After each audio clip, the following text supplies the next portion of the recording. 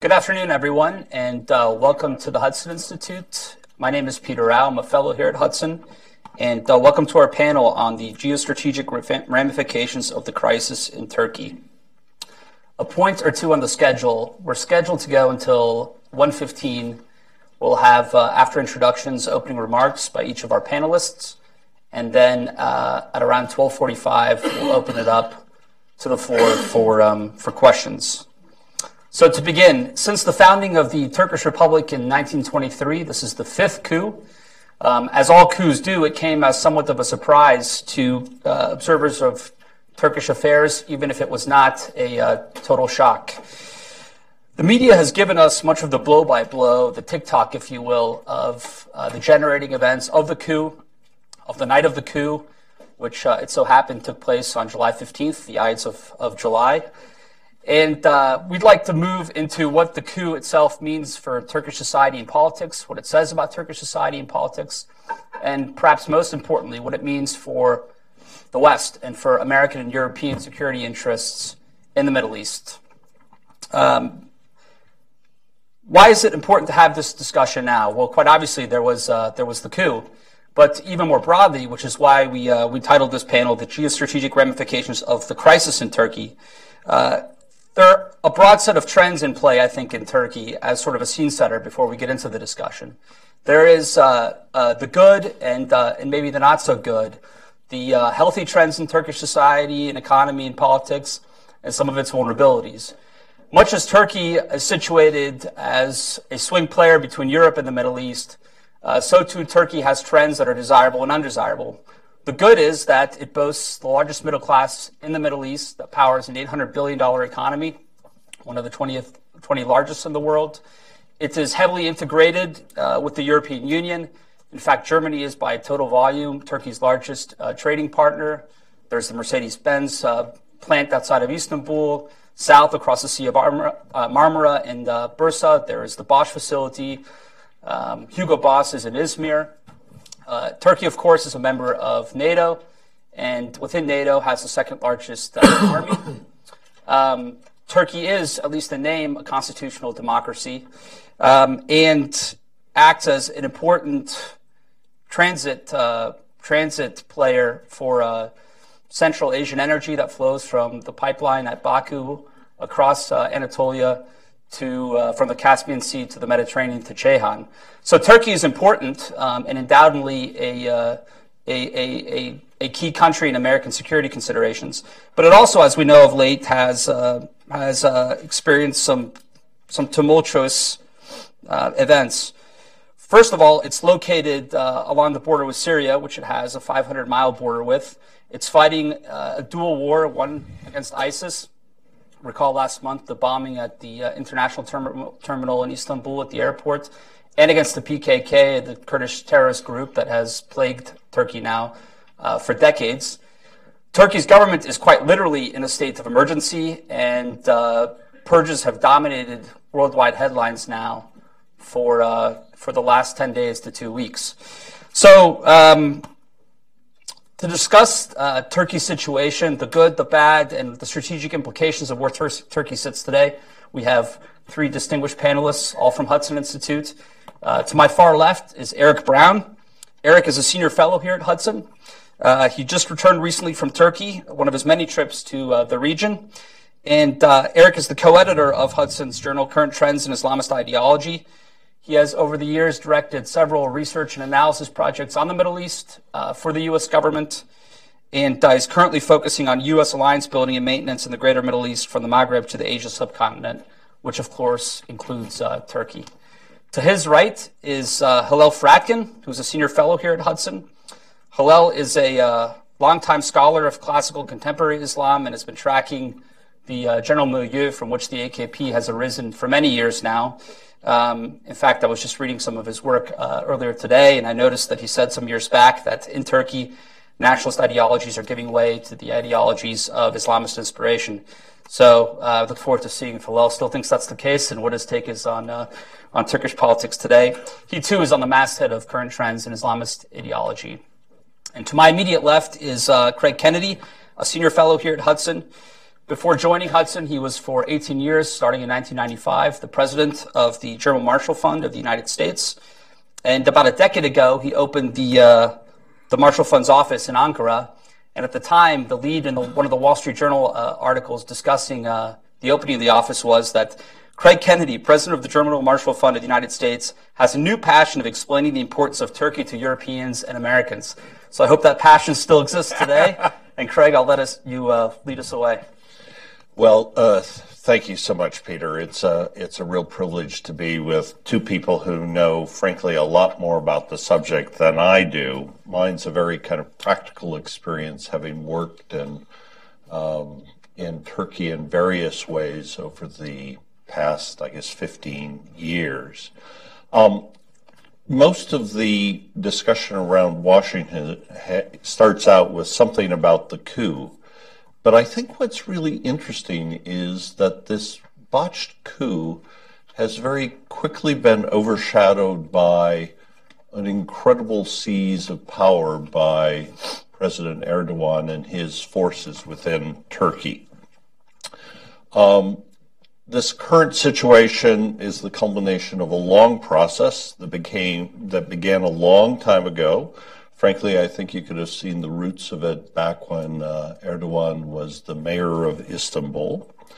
And while he championed civilian control of the army, press freedom, and other liberal values, those were the things that I was passionate about explaining. He has also had a very strong authoritarian streak, almost from the beginning. I always tell the anecdote that I hosted him at a big conference with 3 or 4 U.S. senators in Istanbul in 2004, alongside the NATO summit. He gave this very reasonable, Western-oriented speech. Everything was very calm. And then a Turkish journalist asked what Erdogan considered an inappropriate question. And he went on a tirade where the translators stopped translating because they didn't want us to hear. But one of my Turkish neighbors turned to me and said, he just said that he hopes that someday we hang that journalist. Now, I think he was just joking that day. But there's always been this strong rhetoric. He has a very populist side to him that you've all seen. If you've seen the pictures of him standing on top of buses, which happens to be the favorite place for rallies for him, he has this rhetoric that is bound to ignite his followers. He's also famous for a quote that he made about 8 years ago when he said, "Democracy is like a train. When you get to your destination, you jump off." Well, he seems to have jumped off the train a bit early, since his destination, a more religiously dominated state, allied with similar states in the region, has not quite been achieved. Nonetheless, in the past 2.5 weeks, he's really proved his authoritarian bona fides. Military, he sacked thousands of officers, including the ones that are most experienced in fighting terrorism. Government agencies, education ministry, other ministries where Gülenis, the followers of Fethullah Gülen, who resides here in the United States, supposedly hold sway. He's gone through the judiciary, the universities, media. Yesterday, they rounded up 47 journalists, I believe, NGOs, and schools. Now, these actions will have major implications for the United States, and I'm going to leave it to my two colleagues to talk about that. But the consequences and challenges for Europe may be bigger and even more immediate. As you all remember, Angela Merkel famously, about less than a year ago, did a deal with Erdogan to stop the flow of refugees coming from the Middle East and elsewhere into Europe. And the deal was really simple. Erdogan was going to block the main land route into Europe, which would take people over to the European side of Turkey and then either into Bulgaria or Greece. And in return, Merkel, on behalf of Europe, unfortunately she didn't consult the rest of Europe about this, offered three things. One, money to take care of the refugee camps and other things as necessary in the billions of euros. Second, visa-free travel into Europe. And the third was the restart of EU accession talks. Well, Turkey's done its part. It reduced the flow tremendously, and it's pushed the refugee path out into the Mediterranean, which is both more difficult and where there can be interventions that can be much more effective than trying to track down people racing through the mountains of Bulgaria. Europe, strangely enough, hasn't done its part. It hasn't delivered the money. Yesterday, Erdogan, at one of these rallies, denounced Europe for basically reneging on their promises and asked, when am I going to see it? When am I going to see the money? But even more importantly, they really haven't moved at all on either the visa-free issue or the restart of the accession. Both of those are almost impossible given the actions he's taken. And what you're going to see is a real challenge now to how Turkey is going to relate to Europe. They're undoubtedly going to threaten to open up the spigot and start letting more refugees and others pass through the country. That will, in turn, create a crisis in Europe. The various terrorist acts over the last months, combined with just the impact of having 2.5 million refugees enter Europe, a place that doesn't absorb refugees with quite the same, energy as maybe some other places do, will really put everything on edge. There's a big north-south division in Europe. Most of the refugees ended up in either Germany or Sweden. Neither of those countries will take many more. So where you put them? On the other hand, the southern countries are all complaining that they're expected to do all the policing and checking and so forth, and they have no resources. And in fact, both the Greeks and Italians have turned to Merkel and said, you promised him 12 billion euros. Why don't you give us 5 billion to help us out on these little duties that we've been assigned? Germany in particular will go through a political crisis. This last week has been a very tough one there. And even though the polls show that Merkel has gained in political popularity, the fissures within her party and within the country have grown tremendously. More refugees will not help. And then finally, it's not clear how the rest of Europe will respond. There is no way you're going to give visa-free travel at this point to Turkey, given everything that's happened in recent months. So the negotiations with Erdogan will come down to how much money and maybe some other things that he wants from them.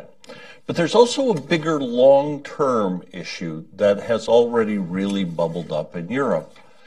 Europe is built on the idea that liberal values are universal values, and Erdogan has shown that he completely disagrees with that sentiment. He is going to lead his democracy, as he put it one time, democracy is not a one-size sock. There's lots of variations of it, and I guess he's showing that he has plaid socks with strange sizes, but it's certainly not the socks that we wear here in the United States. You're going to see a battle over accession, and he's going to demand that more and more, not because he ever thinks that he's going to join Europe, but because it is his great rallying cry when he goes out and talks to his public. The Europeans don't want us. They've rejected us. That's why we have to find our own path. So I am I'm going to be the maybe the most optimistic of the three panelists. I think we've got a horrible mess on our hands, and it's going to get much worse. And there's no really clear solution. On the other hand, I'd rather be in the position of the United States than being in the position of Angela Merkel in Germany. Thanks, Greg. Hello? Thanks very much, Peter. I'm just trying to figure out now exactly, since the standard you set for pessimism, or how to get lower than that standard. But it does incline me to say the following before raising and trying to answer a couple of questions. And that is, it is I think this is both a situation which is very horrifying, but also very sad. I'm now speaking personally. I'm, as Peter mentioned, an historian of Islam, and have long been fascinated and impressed by Turkish history, both Ottoman and Republican. And this is if this is where those stories are ending, it's not a very, very pretty place. I wanted to raise and then address three main issues. First, what is the meaning of the coup for Erdogan in Turkey? What is the meaning of the coup for the United States? And then, how might the coup oblige the U.S. to reconsider its Middle East strategy? So the first, what is the meaning of the coup for Erdogan in Turkey? Erdogan has called it a gift from heaven. And it is certainly a gift for him, although not, I fear, for Turkey. It has already given him a great deal, and he means to make it a gift that keeps on giving. What has it given him, and what will it give him? The first side of this is political. What Erdogan has wanted most on the political side, and he's been absolutely clear about this, is a transformation of the Turkish political system such that all power resides with him. This is both in terms of the form of the government, but also in terms of pronouncements he's made. And this was clear prior to the coup in a variety of particular initiatives, which I'll note a few, which will, I think, be familiar to many people here. First, initiatives to render the Turkish military no longer an independent factor in Turkish political life. Initiatives to compromise the independence of the judiciary and make it an instrument of his will. Initiatives to make all media subservient to his views.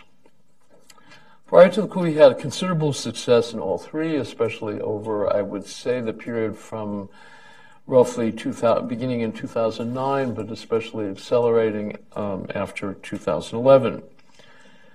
But he thought that full success would require a new constitution that would transform Turkey's government from a parliamentary system, the system it is ostensibly today, to what he has called a presidential system. The coup has brought him much closer to this objective and total domestic power.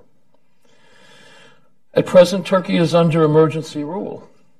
Erdogan is effectively ruling by personal decree. They started issuing he started issuing decrees in consultation with the cabinet 2 or 3 days ago, and those have force of law. He is also in the process of removing all people from Turkish institutions whom he believes, whether he's got it right or not, oppose his will. These institutions include, of course, the military, the arrests that have been made of the participants of the coup and other people who are going to be charged with having been party to it. But they also include the following: all the branches of the administration of law, every one of them, courts,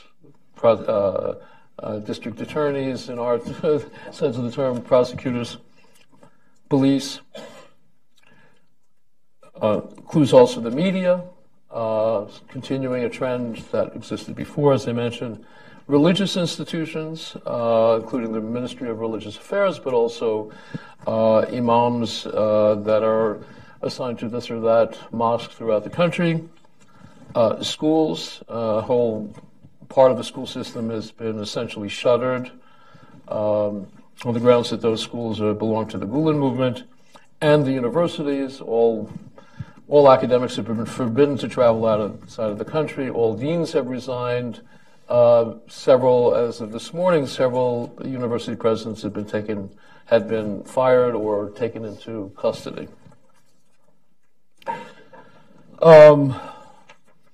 In addition to arresting thousands of people, he has sacked tens of thousands more. That's what I was describing before. He will now fill their places with his own people. As he put it in the case of the military 2 days ago, fresh blood.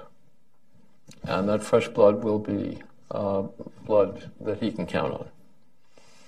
As the diversity of institutions indicates, Erdogan is not only after the transformation of the political system, but of society as a whole. And this is also not new. He aims to create what he calls a new and quote-unquote great Turkey. And his vision for it derives from his own brand of Islamism. Now, where do we stand today? Presumably Erdogan will try to push forward his constitutional project. That constitutional project, without going into the details, requires either a referendum or a parliamentary vote, and up till now, neither has seemed to be doable, but under flying high, so to speak, as he is now, through the coup, he may be able to advance that in the technical ways that the present constitution requires. But in the meantime, he has already achieved his goal de facto through emergency rule. He is sole authority in the country. And although the declaration of de facto of emergency law has been for 3 months, he may, when 3 months are up, get an extension. I believe he cited the example of the French who have extended their emergency law several times since Bataclan. He has other levers, and I think this is also a very important aspect of what's going on in Turkey today and where it might be headed. One of the most important, it was important in the coup, but it continues, is the public mobilization of his supporters, whom he called into the streets the night of the coup. Okay, but is told to stay there, to demonstrate day after day, which can no longer be simply considered an obstacle to a coup, but is designed really to intimidate opponents and to lend support to his efforts. As part of this, he's also encouraged citizens to inform on their fellows, which will also intimidate people quite a lot. Many people have referred to his wholesale purges as a kind of witch hunt. But one should remember what he is after is a revolution, and before long it may look like a reign of terror. So what is the meaning of the coup for the U.S.? If for Erdogan the coup and its aftermath is a gift from heaven, for the U.S. it is a burden from hell. But I will take Craig's point, maybe more burdensome for the Europeans. For many years, Turkey has been called a critical ally. That is to say, an ally crucially important to American interest. And it often was so in the past. Among other things, it was a member of NATO and therefore played a crucial role in the Cold War, and it possessed, and still possesses, NATO's second largest army. Post-coup, American officials have continued to call it a critical ally. But today, that seems to me more like a prayer than a statement of fact. To be a critical ally means at least two things: the will to be helpful and the capacity to be so. And neither, it seems to me, is true today. Erdogan bears the U.S. ill will. Here, let me cite a little language, not from Erdogan, but from this morning's papers. Let me see if I can find it quickly. That expresses itself at the moment in the demand that the United States government extradite Fethullah Gulen. So the Prime Minister, Binali Yildirim, said this morning, he gave an interview with the Wall Street Journal, and it was reproduced in one of Erdogan's favorite papers, Sabah, this morning as well. He said as follows: "The evidence is crystal clear. We know the terrorist culprit responsible for vicious attacks against us and the Turkish people. We are heartbroken at the way that the U.S. has treated this matter. We simply cannot understand why the U.S. just can't hand over this individual." That's another way of saying they just can't understand the rule of law, their own and ours. I have no doubt that if they can produce evidence that's credible in a U.S. court of law, that the extradition request may be granted. But that's what they have to do. There's a question whether they will be capable of that. But there will be consequences if we do not turn over Gulen, which were also described by the Prime Minister. America, okay, that's his standard of proof is we don't have to give you documents. That's not, you just have to take our word for it.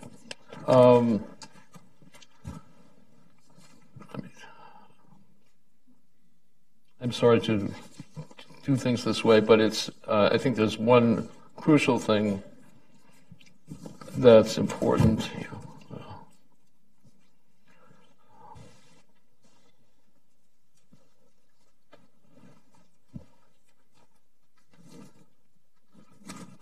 Okay, I guess I'll have to just try to remember it. Basically, what Yildirim went on to say was, if we don't turn them over, they will draw the conclusion that the U.S. is a hostile to them, and they will not regard this as the behavior of an ally and will react accordingly. So that's the part that concerns goodwill. But then there's the part that concerns capacity. The capability of its armed forces for common purpose, it seems to me, is dubious. And this was beginning to become clear even before the coup. For example, right now there's an insurgency in southeast Turkey, which the Turkish army is fighting, not with particularly notable success.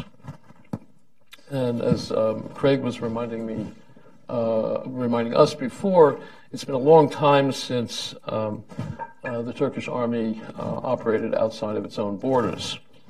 It will be worse now because of the purges in the new purges in the army. One of the people who was removed was the commander of the Second Army, which is responsible for addressing the PKK insurgency. So, given that, my last question, and where I'll end, is how might the coup oblige the U.S. to reconsider its Middle East strategy? There are a lot of factors that may oblige a reconsideration. Some of them were highlighted in an event here yesterday, which I also recommend to anyone that's interested in the subject. Most generally, I would say the American Middle East strategy in the past was based upon a Middle East system of nation states. Some were allies, even friends, others were enemies. That framework, as is obvious to lots of people, is fast disappearing. The dominant framework of today's Middle East, at least as one saw from the discussion of Lebanon, Hezbollah, and Syria yesterday, is defined by the conflict between Sunnis and Shiites. And worse still, from a variety of perspectives, Iran and its radical Shiite allies are in the ascendant, and they are our enemies. In these circumstances, a strong and well-disposed Turkey might have been a truly critical ally. But it seems to me now impossible to count on it. And I would say further that regarding the threats that have been made, essentially threats that were made by Yildirim today and as before about breaking off relations or a much more hostile relation, I think it may well be that they don't expect to get Gulen. The proposal, the demand is win-win. If they get him, fine. If they don't, they have grounds for essentially breaking with us. And one sign that they think they may have another place to go is the fact that Erdogan is going to go to Russia next week or the week after next to meet with Putin. I would say also further the question of the EU accession. It occurs to me that that's another thing they're preparing to be able to publicly break with any pursuit of that, and that arose in the context of the claim of the demands that have been made in the street that the death penalty be restored to in Turkey. So Erdogan said at the rally where this was raised, well, if the parliament gives him a bill to restore the death penalty, I'll sign it. That, as everyone knows, means that they cannot join the EU on its it violates a condition of EU membership to have the death penalty. So it may be that he's actually, this would make the break clean. He would be able to declare it as a matter of principle. It's not that you turned us down. We turn you down at this point. I'll stop there. Thanks a lot. Thanks. I'll probably end up reinforcing a lot of what Craig and Hillel had said, and I hope to not recover some of that ground, but rather to elaborate a little bit on some points that I think are very important. Anybody who looks at the map understands that the political future of Turkey affects the strategic construction of basically everything from the Persian Gulf to the center of Europe. And so what we're talking about today is obviously very consequential for world order as we've come to see it, as it's evolved over the last 80 years, and its future. We haven't yet really begun the debate in Washington because there's an enormous political uncertainty here in our own country over what our own future politics and our own future foreign policy should come to look like. I mean, after all, the Republican nominee for president is openly questioning the vitality and the importance and the utility of the NATO alliance going forward. There's a lot of uncertainty as well over whether Mrs. Clinton will govern like a traditional Truman Democrat who will invest heavily in alliances and see their strategic value or importance, or whether instead she will govern and pursue a policy in a very different direction. But while I think it's important that we begin to have a discussion now over who lost Turkey or where did this all go wrong, it's also very important to ask whether or not this relationship is salvageable, and if so, how, particularly because of the geostrategic importance of Turkey and of the bedrock sort of importance of the U.S.-Turkey alliance going forward. So what we have now, as we've seen, is a breakaway faction in the Turkish army attempted to overthrow a democratically elected government, and in the process killed a lot of innocent civilians. And here in Washington, there's been a lot of reflections over already. There's been a lot of deep reflections over, well, why did this coup fail? And this has actually been a question that has sort of dominated the discussion. I don't think this is the right question. And I think, in fact, Turkey itself and the U.S. would be better served to ask, well, how can counter coups be made to succeed? Because what is clear now is that Turkey will require a round of deep investment and nation building and state building in order to recover from this period. What we've seen in Turkey, the crisis has exposed deep fissures, a deeply polarized society, and a weakened state. The optimistic analysis has pointed to how the various major parties in Turkey, and not just AKP, has rallied behind the president. They came out into the streets to protest against this military coup. And indeed, all parties have come to embrace a basic principle of modern democratic and republican government, that military should be subordinated to civilian rule. This, it strikes me, as a real opportunity for a political leadership that would want to restore the Turkish Republic. But it's also clear right now that the political leaders in Ankara are not quite thinking this way. There would be a real opportunity in Turkey right now to address what has been, in a way, the fatal flaw of the modern Turkish Republic, and that's what it was founded on a very exclusivist notion of ethnicity, and there is a real opportunity now to expand that and to try to invite national reconciliation, among other things. But Erdogan has shown very little appetite for this project, and indeed he's shown very little lack of empathy for his various political opponents. It looks on many levels that he's actually exacerbating this polarization within Turkish society. He is, as we know, a very shrewd politician. I think at the end of the day, what makes him tick is his desire to acquire and to maintain power. And he's shown a capacity to turn on the dime over the last decade whenever it suits his own political purposes. He did this in 2008 when the bid to join Europe had lost a lot of its luster for a wide segment of the Turkish Republic because of the rolling financial crisis. He did this again in 2011 when Turkey noticed a huge opportunity in the region to refashion Turkey's relationships with a variety of countries that were racked by the Arab uprisings. And he wanted to create a new order, if you will, in the region, with Turkey at the center of that. When that effort to dominate the region from Turkey proved to fail, he's demonstrated a great capacity to purge members in his own party, including Davutoglu, and to basically blame them for the failures of the last few years of Turkish foreign policy.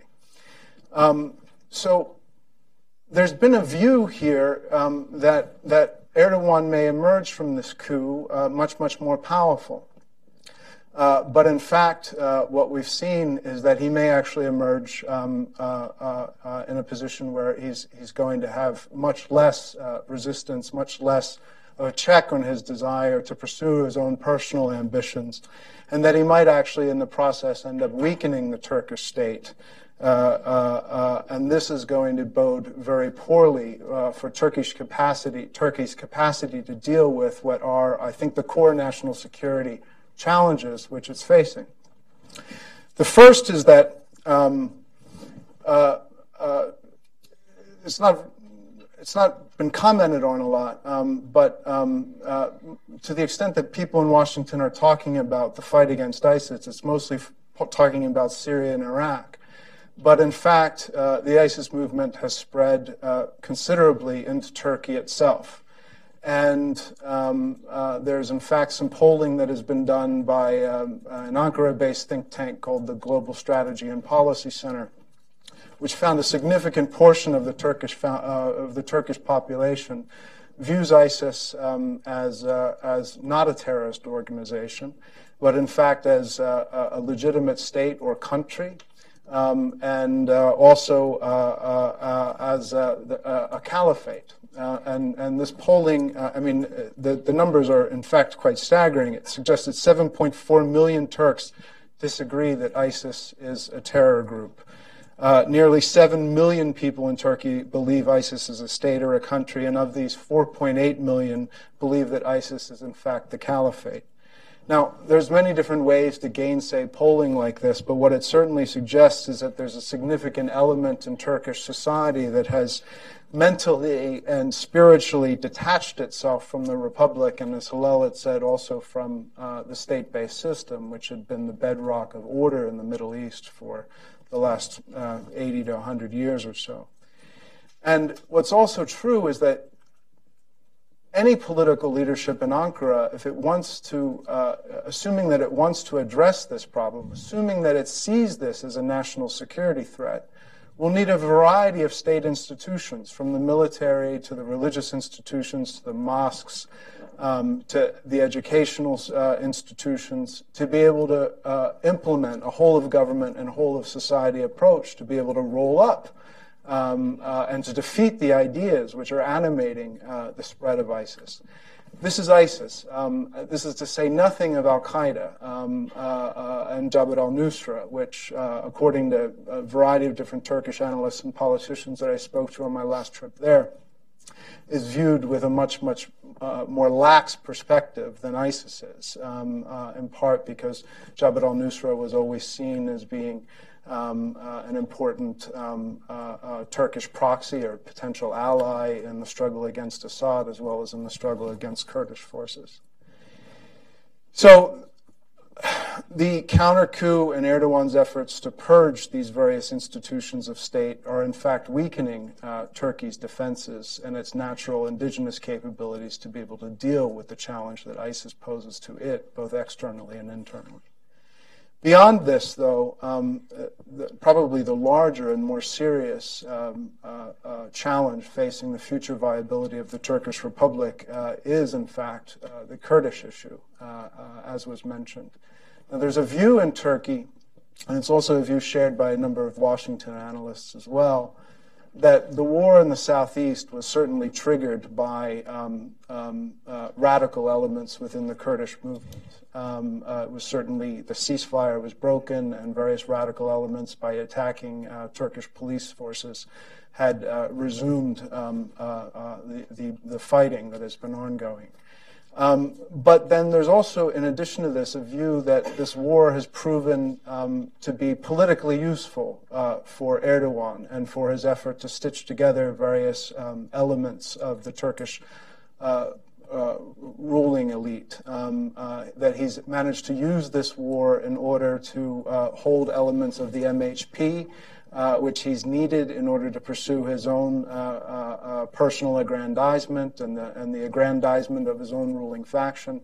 He's obviously used this war as well to be able to bring the military back from the margins where the AKP had earlier relegated it, and now that the military is back, of course, he's begun to pay for this.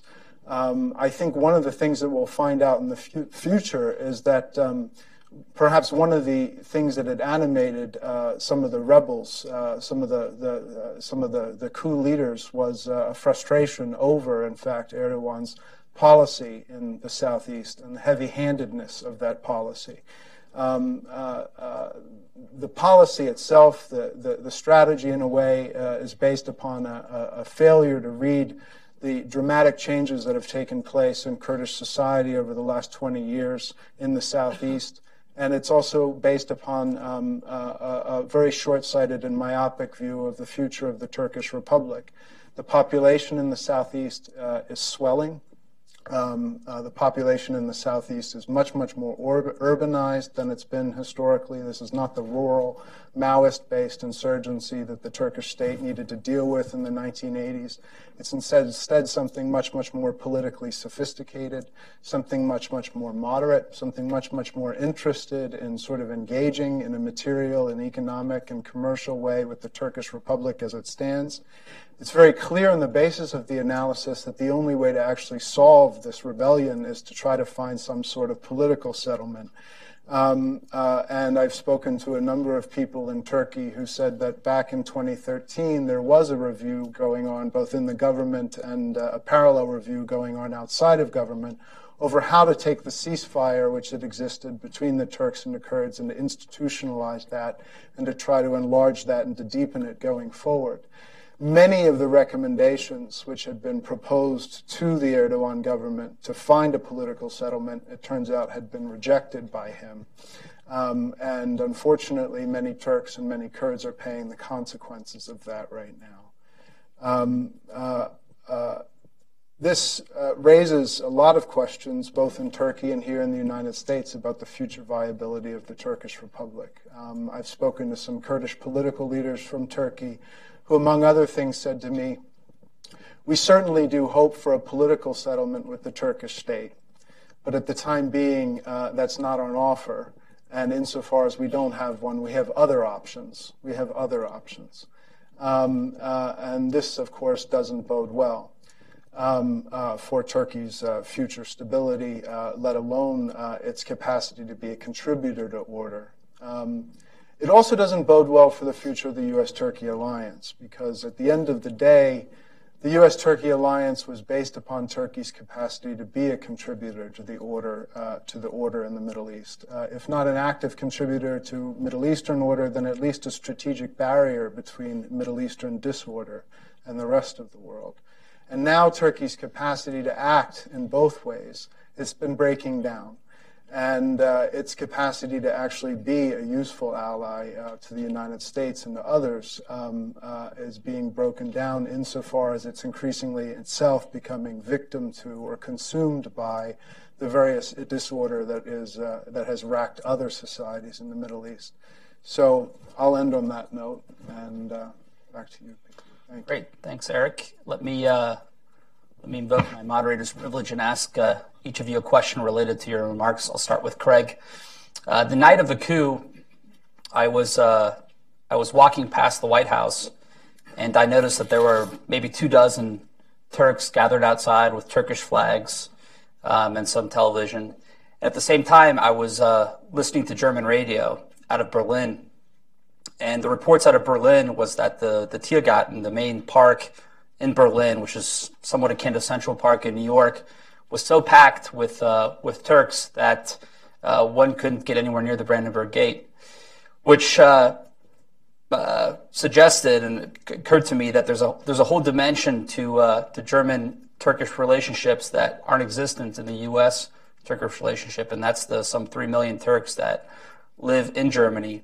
And of course, Germany is, I think, the key player in the European-Turkish relationship. So, could you address what the dynamic is in the diplomatic relationship between Turkey and Germany that the Turkish population in Germany creates? Well, it plays a very important role, and in several different ways. First, there's a set of I guess you'd call them assimilated Turks who have entered political life and play a very important role. One of the leaders of the Green Party, Cem Özdemir, is a good example. And there's one young guy who's really the voice of Kurdish Turks in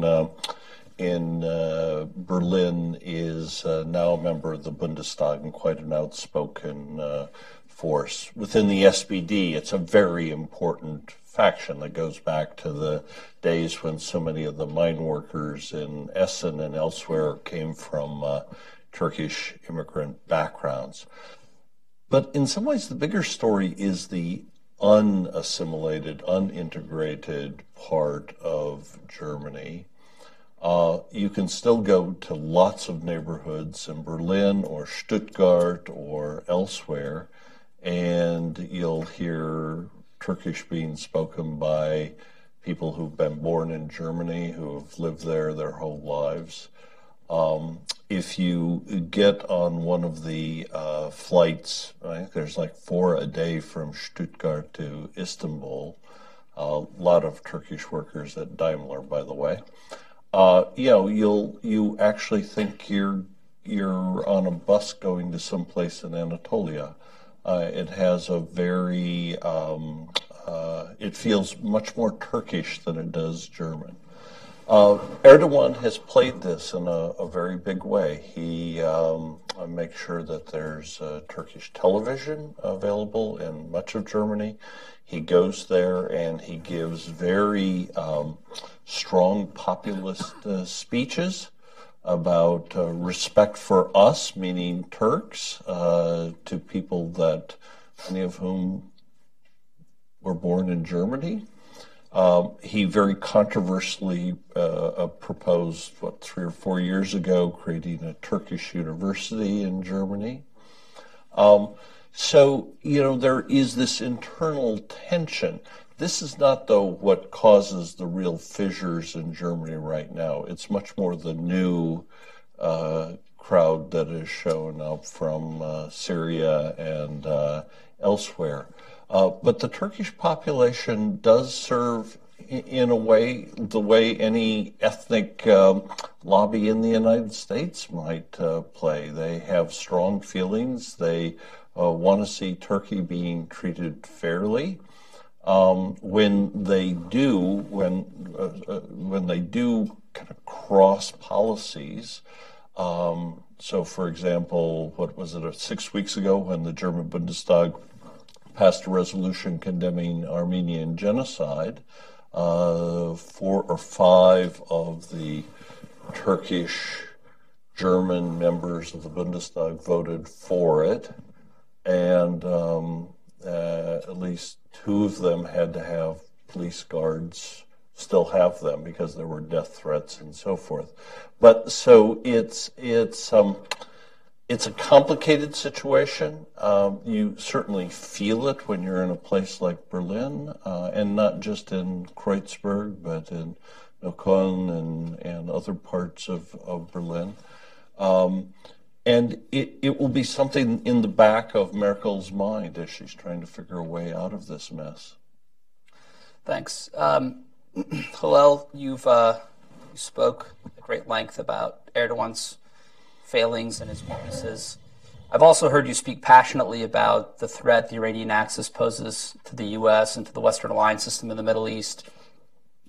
Erdogan, despite all the issues you laid out domestically, has been pretty staunch in calling for a removal of Assad and a buffer zone in northern Syria and backed by a no-fly area.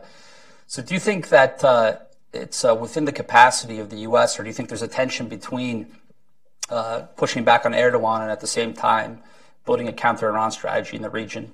And then if I could just pivot off of that, because I think it's related to Eric, a lot of the American reporting and a lot of the news commentary has been about Erdogan's options in the wake of the coup as far as U.S.-Turkish relations go. Denial of Incirlik, for example, is a way to try to bring about the extradition of Gulen.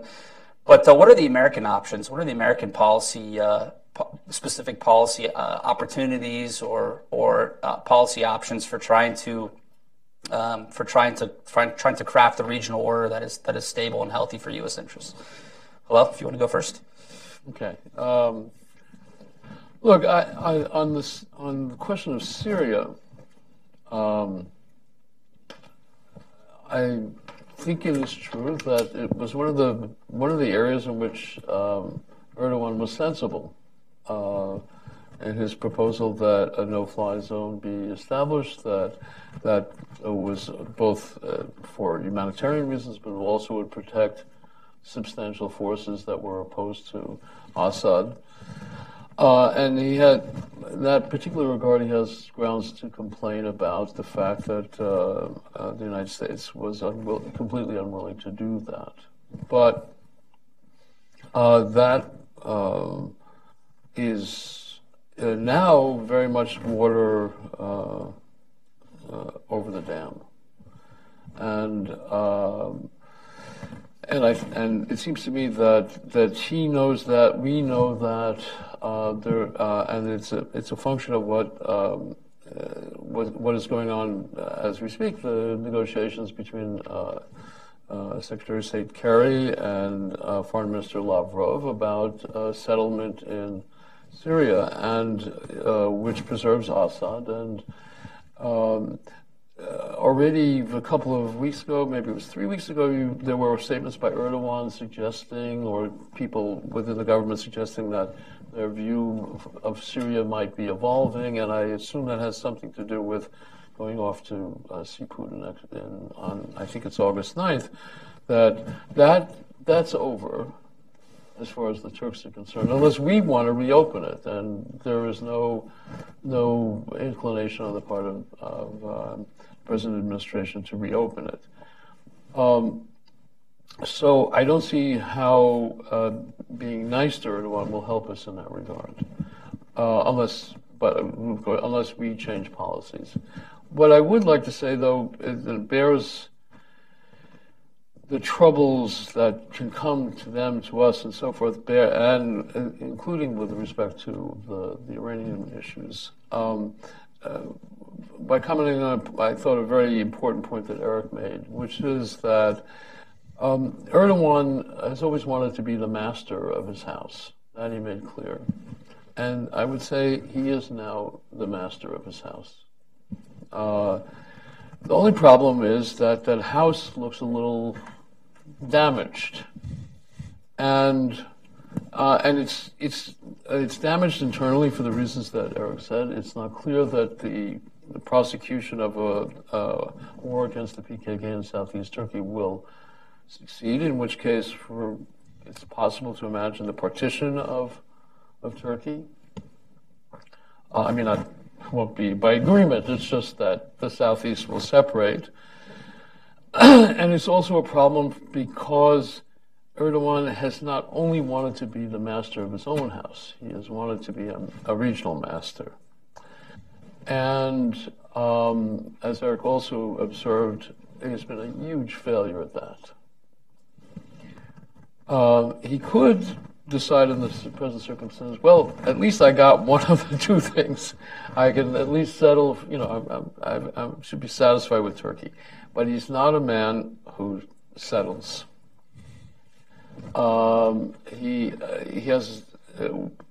He's not always skillful, but he never, ever seems to forget what he wanted to accomplish. And there was a particularly striking example of that in the first 24 to 48 hours after the coup. I recall, I have to, in order to explain that moment, I have to say, remind people that 3 years ago there were major demonstrations. They weren't Gulen demonstrations over a park in Istanbul called Gezi Park, which Erdogan wanted to convert into a building. He wanted to build a building there in the form of would be a replica of Ottoman barracks that used to stand on that spot. It wasn't going to be a barracks; it was going to be a shopping mall, but it was going to be a Disney shopping mall, so to speak. He got thwarted. And by the demonstrations, he managed to suppress them and so on and so forth, but he didn't get to build his barracks. In the middle of the coup, among the things he declares he's going to do is get that barracks built. Now, when you think about it, this allegedly, the whole future of the country is up for grabs. This is not an obvious object of focus, but it was for him. And why was it for him? Because, I think two things. One is because he hates to have his will thwarted in any regard, and because that building is important to his vision of what he thought where he wanted to take Turkey as a kind of recreation of a glorious past, of which that building is an important symbol for reasons I won't go into now, but it has a very specific historical significance. And that's what he's always got his mind on, the eye on. The problem he has now is that externally he has shown no capacity to affect his will. Not in Syria, not with Iran, not with the Russians, not even with the Israelis. Maybe with the Egyptians. I know that's his serial, enemies. So, what is he going to do? And I think that this, I lead it back around to your question. He's going to look for a way to at least look like he's making a grand play, and he will look for whoever allows him to appear that way. If it's us, so if we give him Gulen, he'll declare a major victory. Maybe he'll be a little bit more friendly. Unlikely, but maybe. But I think right now he thinks other people can help him more, Russians and Iran. Mm-hmm. Thanks, Eric. Yeah. I think over the long range, what we'd want to do is to figure out how to improve the prospects that Turkey can be reintegrated into the law-based order that the United States has invested an enormous amount diplomatically, economically, militarily since the end of World War II to build. On the flip side of that, we also have an interest in preparing for the possibility that the U.S.-Turkey relationship is not salvageable. And we want to prepare for the possibility, though this clearly isn't a desirable situation, but we want to prepare for the possibility that there could be a breakdown of order in Turkey itself, and we need to seek to figure out how to both contain that and possibly limit the potential consequences and damages of that.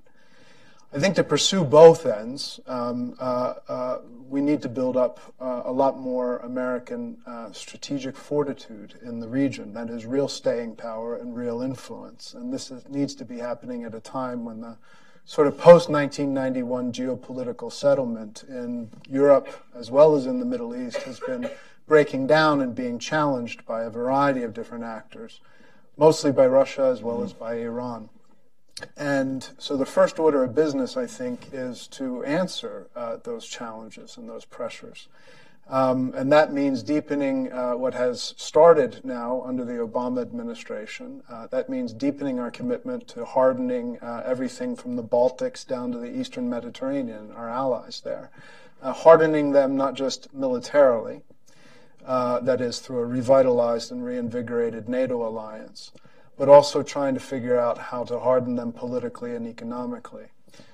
We have enormous opportunities to build a sort of sub-regional security architecture in the Eastern Mediterranean, which would allow us to be able to potentially deal with any the continuing fallout in Syria, as well as at least create a more viable sub-regional order that should be attractive and should over time create a model for others to look toward.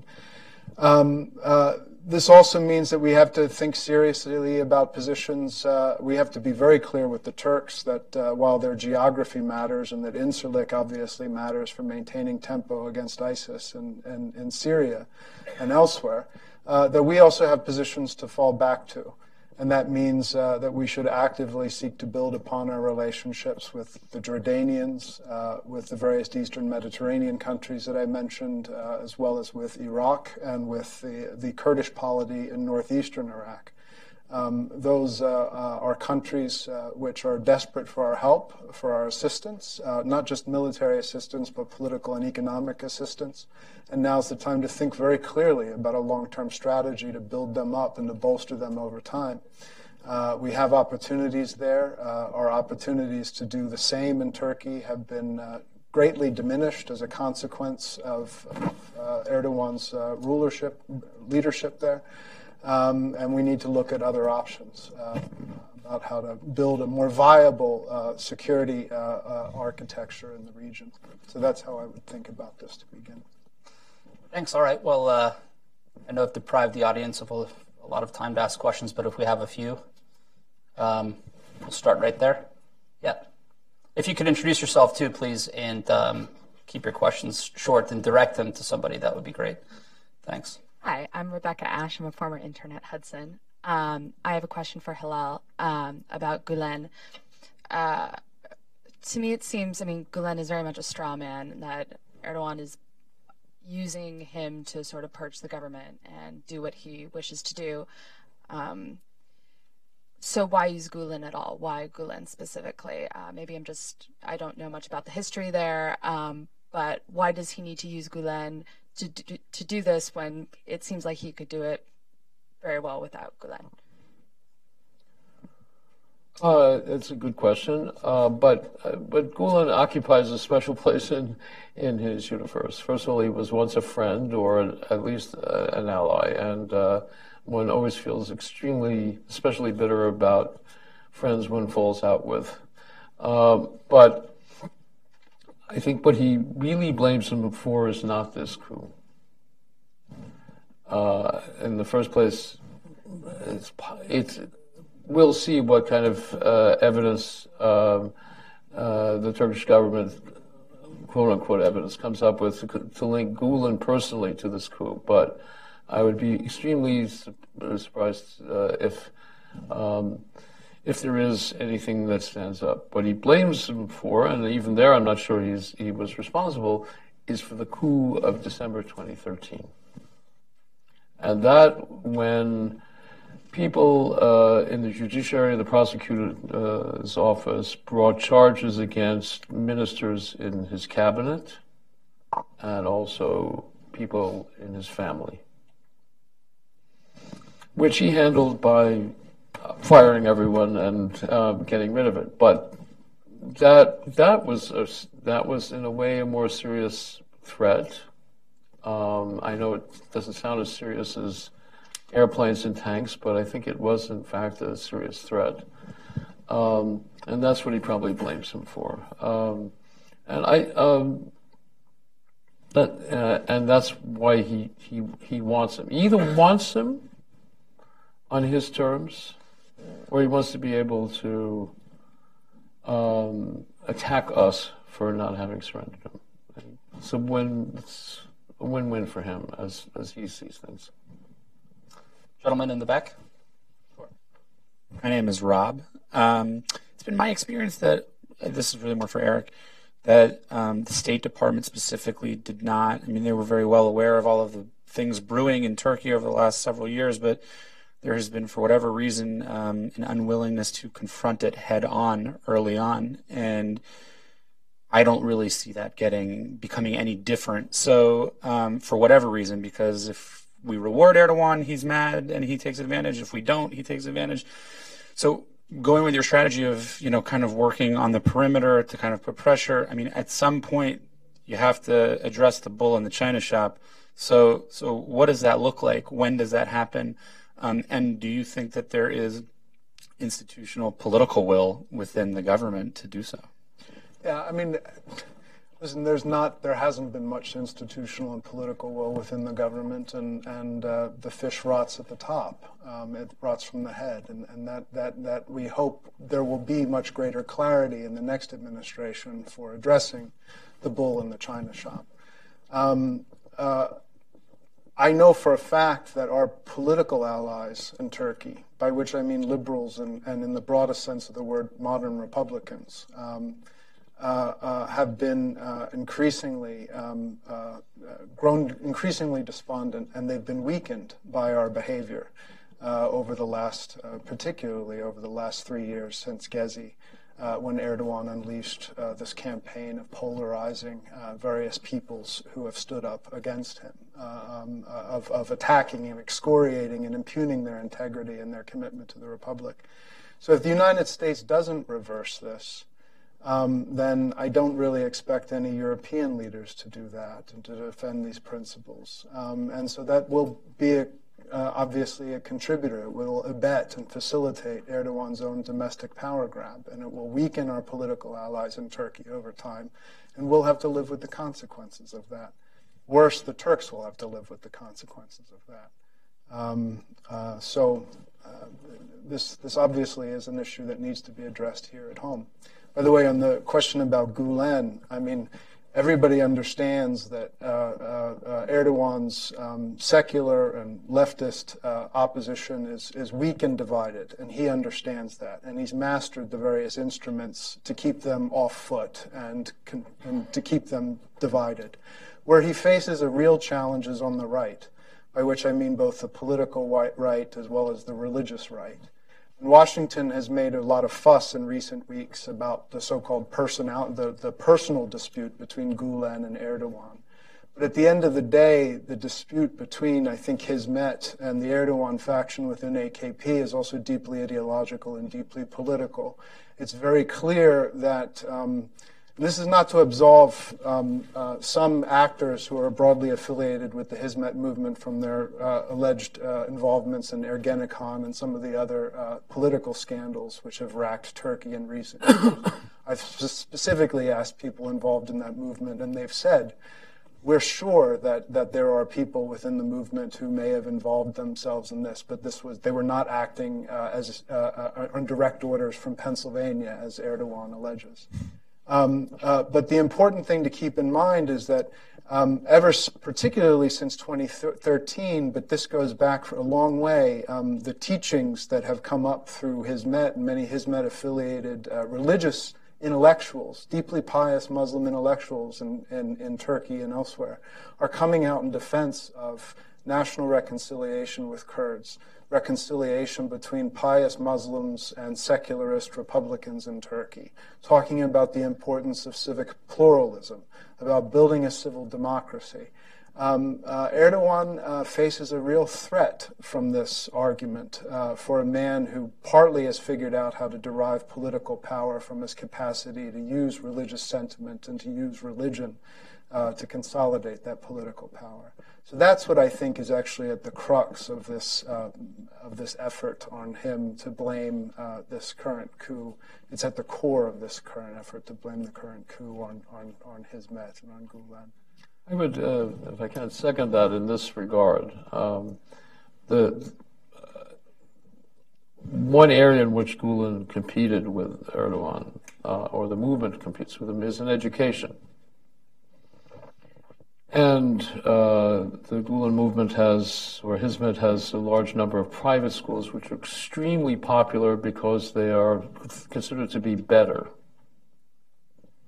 Erdogan tried to shut them down, I think a year or 15 months ago.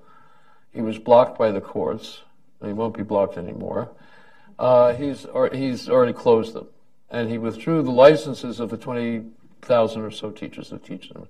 So, as Eric was saying, when you care about ideology, you care about education. And Gulen was a competitor in that regard.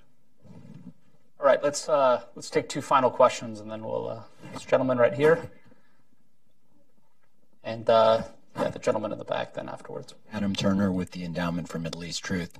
How does this affect the economy in Turkey, which I know has severe problems, an economic bubble?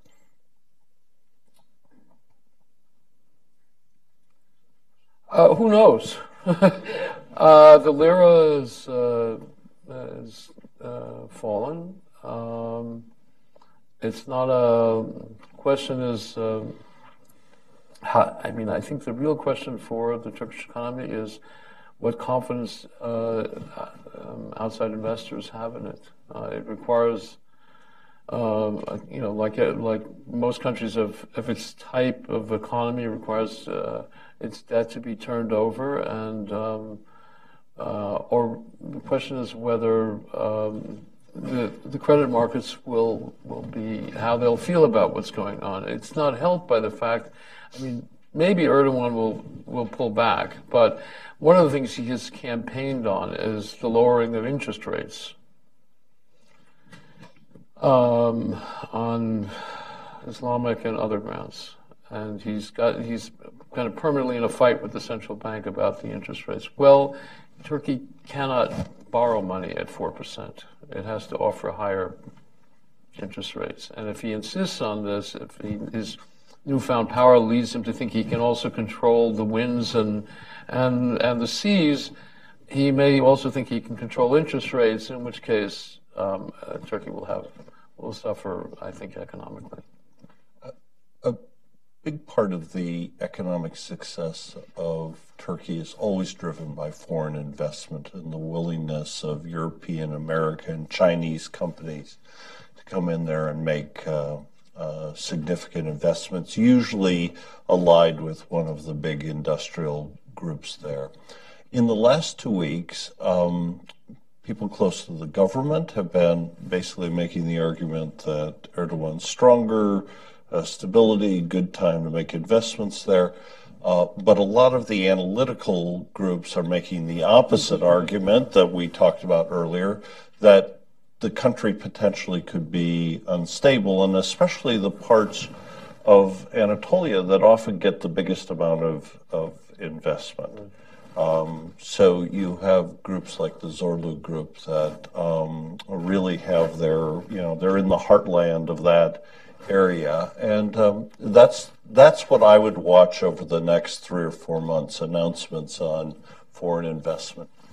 Well, I would add one other thing that has often pulled his or Turkish, should I say, bacon out of the fire, where it was Gulf money.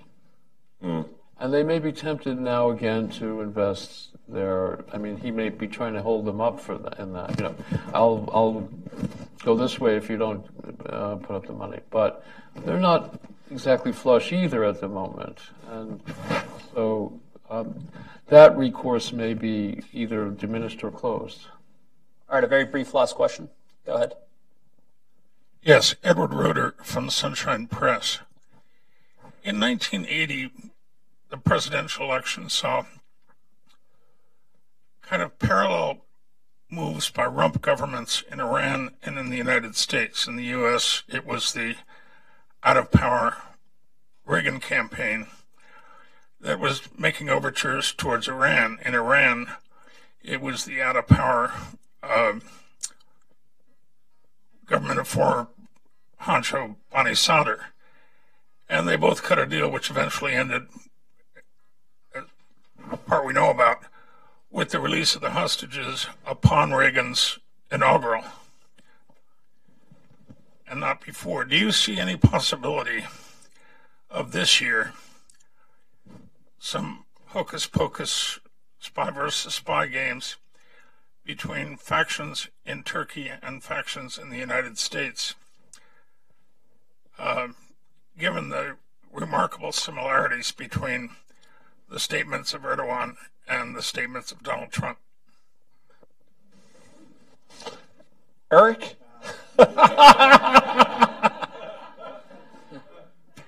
No. I don't see that that either Hillary or the Donald have much of a play electorally with Turkey. There are other things that where it's more front and center. I mean, the Iran issues, Syria issues, and so forth. But Turkey, I don't think so. All right, that's a hocus pocus is a great place to end. We can go back to watching the DNC coverage out of Philly. Thank you, everyone, for being here, and let's thank our panelists for their comments today.